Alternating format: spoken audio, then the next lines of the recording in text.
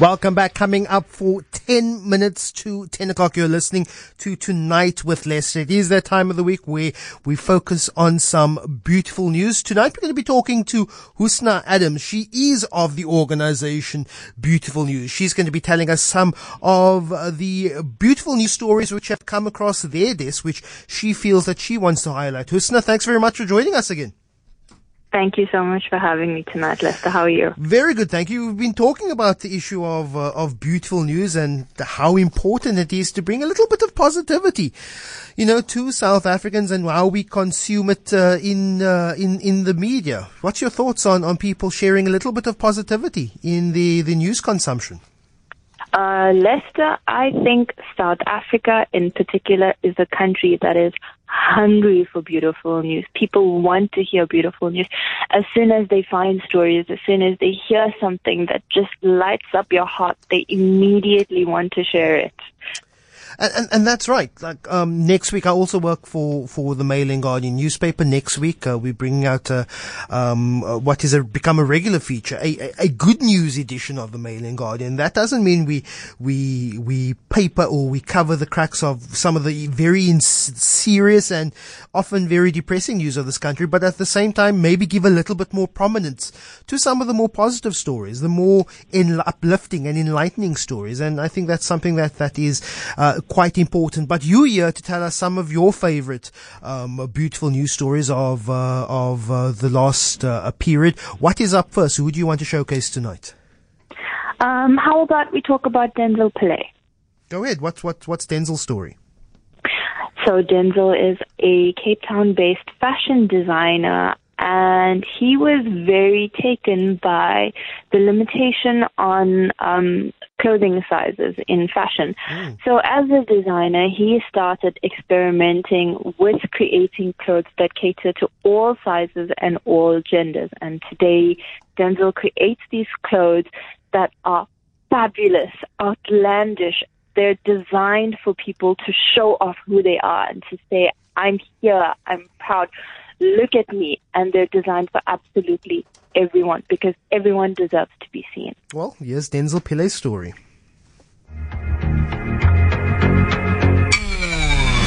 As a fashion designer, I'd like to focus on garments that are inclusive for all body types.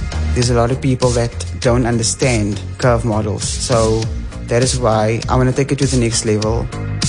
Struggling with weight loss in the past made me feel depressed, and I was limited on what to wear. I learned to love myself at the end of the day, and when people wear my designs, I want them to feel confident, sexy, fierce, and just own it. Size doesn't determine the type of clothes you wear, your confidence does. Everyone should embrace themselves and love themselves and accept themselves for who they are. If I look back how far I came, I can only see stars from here. We are all different and we need to celebrate these differences. And that's great, Husna, because many times when I go buying clothes and it's off the rack and what is advertised as a particular size doesn't necessarily fit me. I come from a body type that arguably I would argue is more genetic than anything else. But in South Africa, we have an issue with people buying clothes off the rack and it doesn't necessarily fit or accustomed to their bodies because they're imported and they're bought and they're highlighted by clothing retail chains, and they go to other countries where the style, the body types are all different. And there's no one size for the human body. People come in all sorts of different shapes and sizes. That is what normality is. That's what normal people are like. Normal people are unique. And so we should all have clothes that are unique and make us feel comfortable as we are. Who's up next, Husna? How about Andile Congo? What's his story? Andile is a master pianist, and he uses the instrument to tell his own story and African stories. And Andile actually has a very interesting story. So most people learn to play the piano at a very early age, but not Andile. He only learned to play the piano at the age of 15, and he taught himself. No one showed Andile how to use a piano. He learned by watching other people play. today he's released his own album, and he teaches other people, young and old, how to play music. And here's the story of Andile Konko. There is no age limit for who can learn music. My name is Andile Q. I'm an Afro jazz pianist and music director.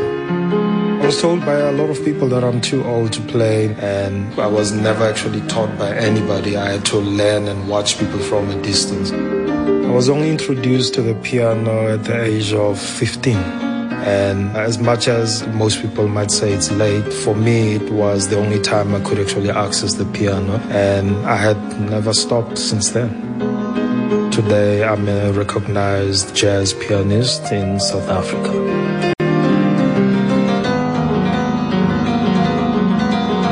Music tells a story without words. You will always feel something even if something is never said.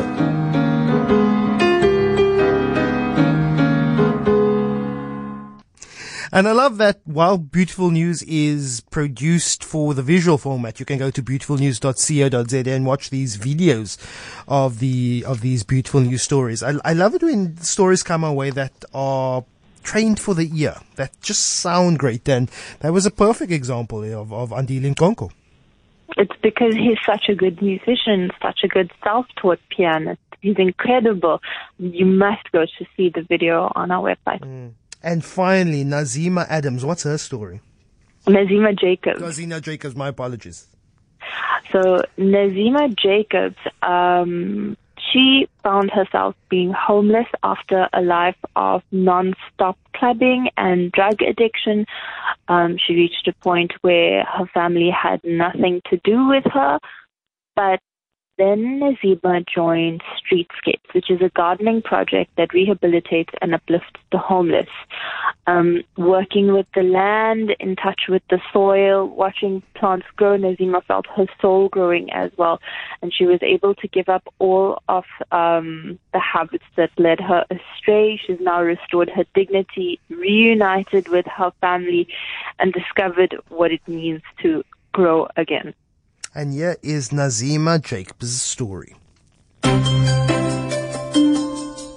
Gardening took me back to my roots. My name is Nazima Jacobs and I work at Streetscapes Urban Gardens. Streetscape Urban Garden is an initiative that seeks to rehabilitate and uplift our homeless people and people that is on drugs. When you're young, you don't realize that your decisions have the ability to change your life. I've made some terrible choices in the past, and before I knew it, my family wanted nothing to do with me. Getting clean is not easy, but I didn't do it just for me, I did it for my children. Gardening means so much more to me now. Watching the seeds I've planted grow has healed me in a way I could never imagine. Knowing that I can create life with my hands made me feel like I am worthy of doing something. Gardening has not only given me my life back, but also my family. And that is our beautiful news for the week. Husna, thanks so much. You always do some great work and just giving us a little bit of positivity in our daily news and current affairs diet, particularly on this show. Thanks so much. Thank you so much, Lester.